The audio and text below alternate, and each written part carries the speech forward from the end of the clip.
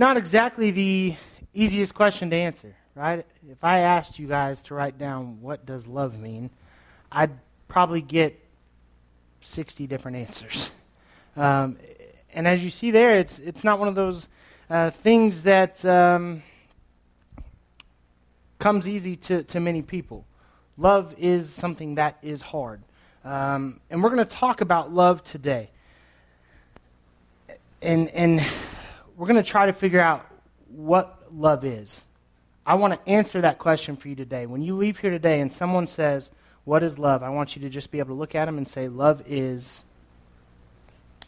And so we're going to look at that today, and it's not going to surprise you, I don't think, where we're going to look. We're going to be in 1 Corinthians 13, okay? And this isn't going to be your typical 1 Corinthians 13 sermon, I don't think, at least. So don't just zone out. Don't consider this nap time. Stay awake, focus with me. I promise you that it might be worth it. So let's look at 1 Corinthians chapter 13, and this is what the first three verses say. It says, "If I speak in tongues of men and of angels, but I have not love, I am only a resounding gong or a clanging cymbal. If I have the gift of prophecy and can fathom all mysteries and all knowledge, and if I have a faith that can move mountains but not love, I am nothing. If I give all I possess to the poor and surrender my body to the flames, but I have not love." And the first thing I ask is, how can that be true? How can that be true? See, because if I know everything, like if I'm literally that intelligent that I know everything, and it says that I can speak in tongues, and we're Baptist-based, so some of us aren't comfortable with tongues, so let's just say multiple languages. I know lots of languages. And I'm the most charitable person on earth, right? I just give, and I give, and I give, and I give, and I give. And I can prophesy. It says, I can tell you the future. And I understand literally everything. How can that mean nothing? How can that mean nothing? Scripture there tells us in the absence of love, all that, it means nothing. So it tells me a couple things here. One, it tells me that love is pretty important. And two, it tells me that we better understand what love is. And I know what you're thinking, Dave. Show me. Consider that my audition for the worship team. Luckily, in this passage, we don't have to wait long to find out because it gets right to it. And this is what it tells us. In verse 4 through the end of the chapter, it says, love is patient. Love is kind. It does not envy. It does not boast. It is not proud. It is not rude. It is not self-seeking. It is not easily angered. It keeps no record of wrongs. There's that never having to say you're sorry. Love does not delight in evil, but rejoices with truth. It always protects. It always trusts. It always hopes. It always perseveres. Love never fails. But where there are prophecies, they will cease, and where there are tongues, they will be stilled, and where there is knowledge, it will pass away. For we know in part, and we know that we prophesy in part. But when perfection comes, the child, I thought like a child, I reasoned like a child. When I became a man, I put childish ways behind me to face. Now I know in part, but then I shall know fully, even as I am fully known. And now these three things remain: faith, hope, and love. But the greatest of these is love. Okay, so here in this chapter, it pretty much explains, answers the first question I asked. How can all this be true? And it's because love is the one thing out of all that will persevere.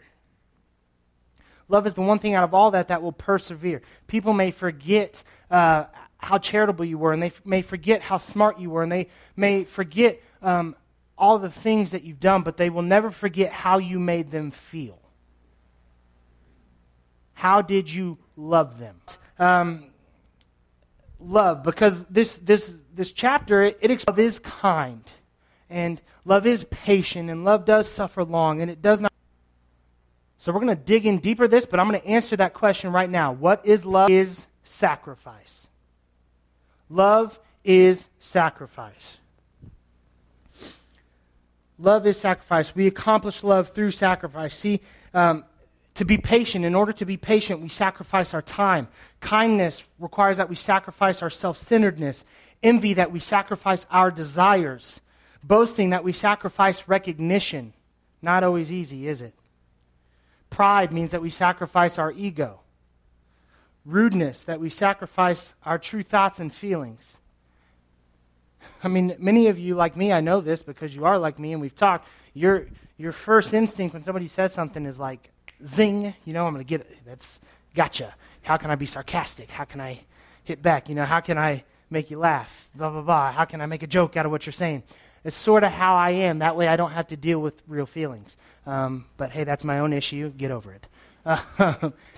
And in order to love others, we must. It's backed up in Scripture, okay? We're going to look at a lot of verses. We're going to look at them in quick succession. And I just want you guys to see this, okay? John 3:16, it says that God so loved the world that he sacrificed his Son, okay? He gave his one and only Son, that whoever believes in him shall not perish but have eternal life. If we look at 1 John chapter 4, verse 10, it says, this is love, not that we love God, but that God, he loved us, and he sent his Son as an atoning sacrifice for our sins. If we look at John chapter 15, verses 12 and 13, it says, my command is this, love each other as I have loved you. Greater love has no one than this, to lay down. So we look at all these things, and it shows us, Scripture shows us that love is sacrifice. It looks like when we are accomplishing love, when we are really, all this stuff was put to the test for me last night.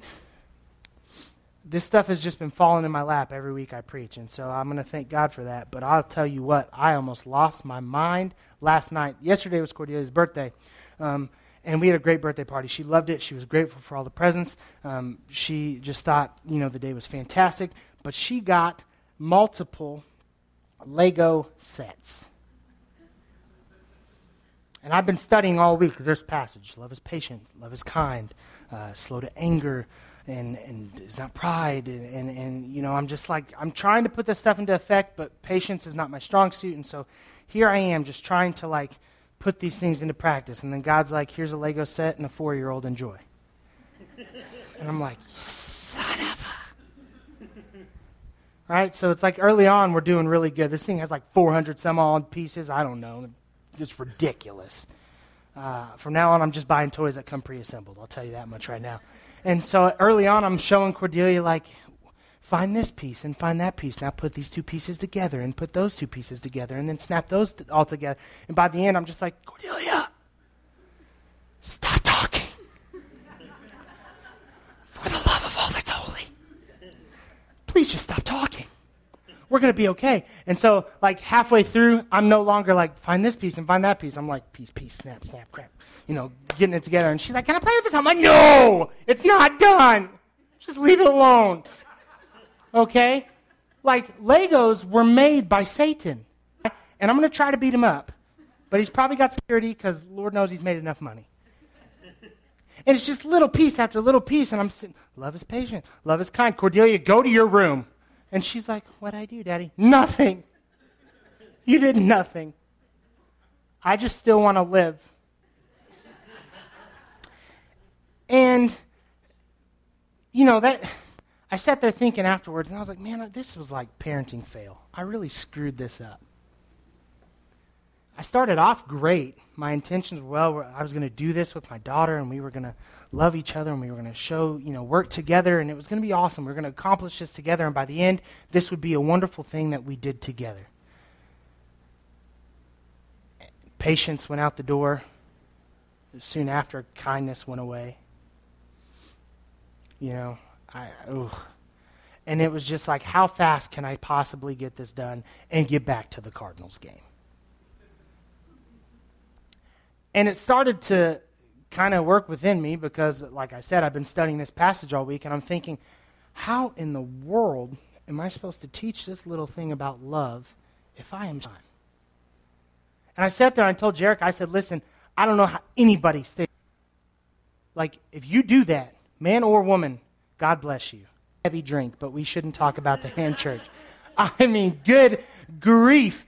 Who am I talking to? You guys tell her later. I don't see how she does it. She's got 4 boys. Those boys are boys. If you want to show a parent, this is what might happen if you have a boy, you just go to the Kennard house. Okay? The rest of y'all got boys, and you're like, man, my boy's wild and crazy, and I can admit to that. Yes, they are. I have a daughter. So much easier. We have another kid. I want a girl. I don't want a boy. Not even for 2 seconds. Don't want one. Okay? But you go to that house, and you're like, whew. And she comes in on Sundays, and like, I still see her smile. And I like nudge Jericho. I'm like, they didn't break her yet. Everything's good. You know? All that to say, I really look up to Nicole. And the alone time that probably requires. People that we love them by the things that we give up. Some of us give up our sanity. But we look at this idea of sacrifice, of what it really truly means to love, and the idea of marriage, probably the most highly celebrated show of love in our society today. It's built on the idea of sacrifice. Now, I'm going to this passage, too. I'm hitting this one, and like every woman's going to throw something at me. Because every time I do a wedding, this is the one question I always get from the bride. She's like, yeah, can you take that part about obey out of the vows? And I'm like, yeah, sure, no problem. And then I speak on this passage in the marriage ceremony. Wives, submit to your husbands. It's great. They love me for that. I'm like, yeah, we won't say anything about obey. But let's not stop. Let's not this line. It says submit to one another. Okay, one another. Gentlemen, out of reverence for Christ. Submit to one another. That's Ephesians 5:21. It goes on and it tells the wives, it says, submit to your husbands. Allow him to be the head of the household as Christ was the head of. Honest, I'm not too macho to admit this. Women are smarter than men. That's why you live longer. It doesn't take like 3 minutes on a YouTube video to figure out that women are more intelligent than men. Overall, you are just probably the more superior creature.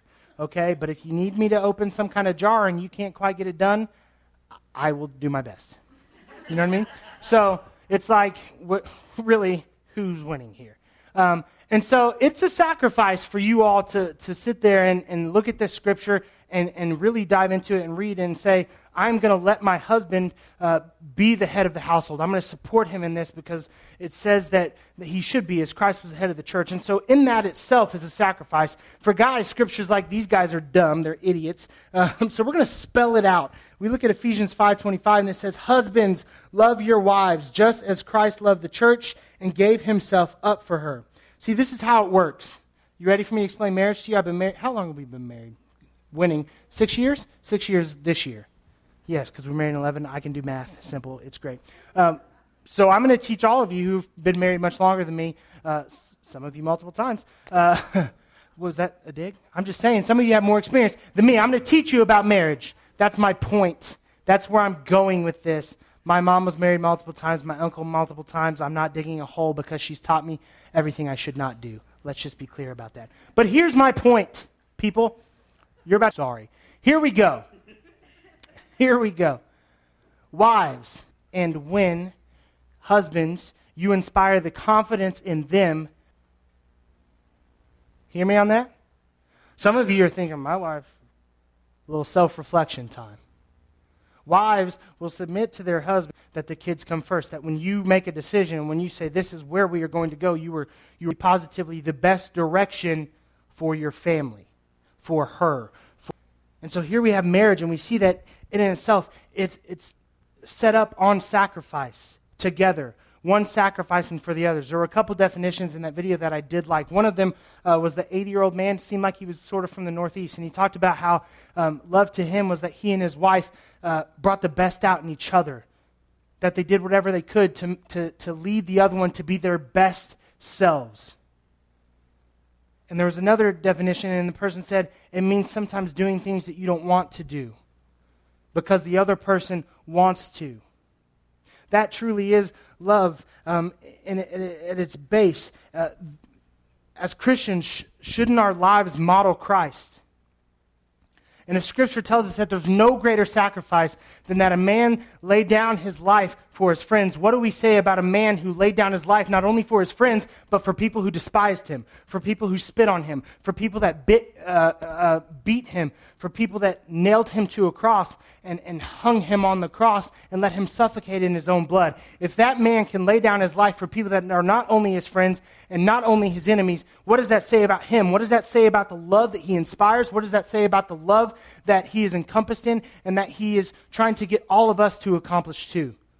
Because as Christians, if we're supposed to be like Christ and we want to model our lives after Christ, we have to sacrifice. Ephesians 5, 1-2, it says, follow God's example, therefore, as dearly loved children, and walk in the way of love, just as Christ loved us and gave himself up for us. Here's the deal.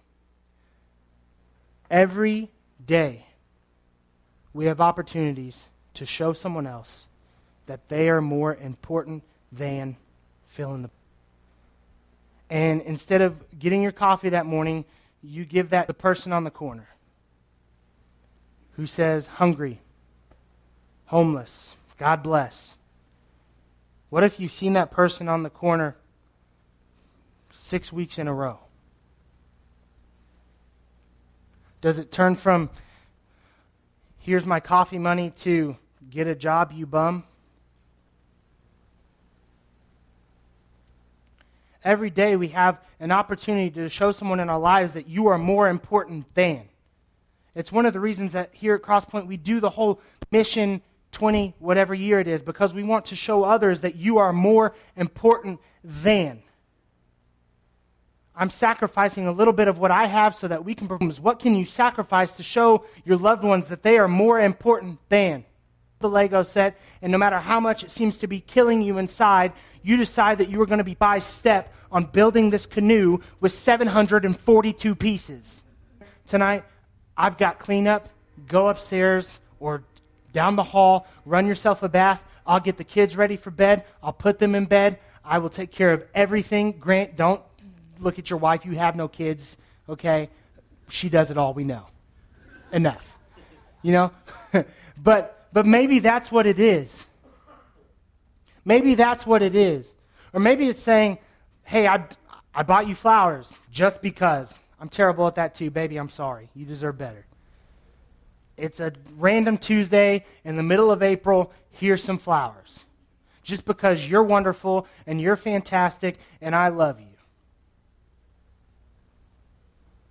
Or maybe it's telling a coworker, hey, I'll stay a few minutes late so you can really learn this process because you need to learn this process.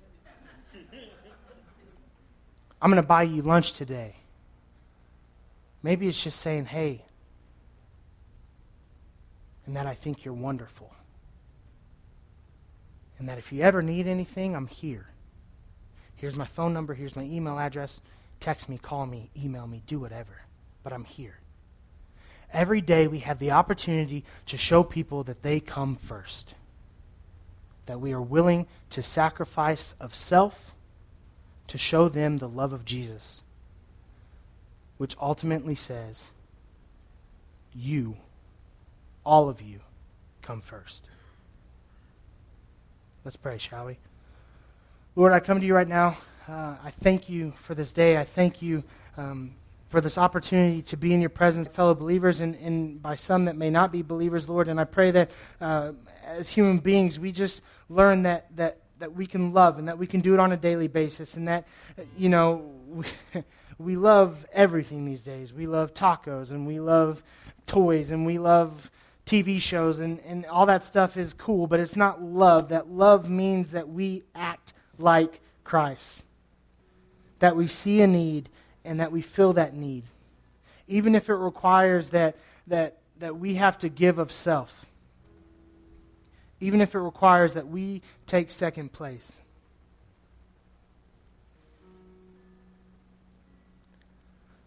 God, love is a wonderful thing.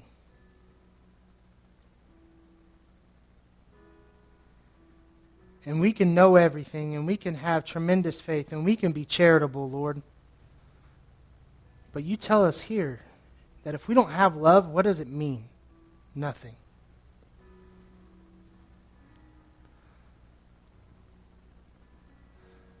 So today, Lord, I pray that we just all understand that love does mean sacrifice, and that the greatest show of love ever given is the love that you showed when you gave your son up to die on a cross. And when he went willingly to say that we love the world, that it doesn't matter what you've done or where you've been or how bad you think you may be, but we love you and we sacrifice for you. That sacrifice covers all, Lord. That is love. So if anybody today needs that love in their life, if they say, I haven't really experienced that before, I don't really know much about it, but I'd like to talk to you about it, I'd like to just know more about that, Lord, let them come see me. I, along with some others, will be in the back ready to pray, ready to talk, whatever someone needs, Lord, let them know that this is a safe place, that we want to speak with them, and that we will help in any way that we possibly can. In your Son's name we pray. Amen.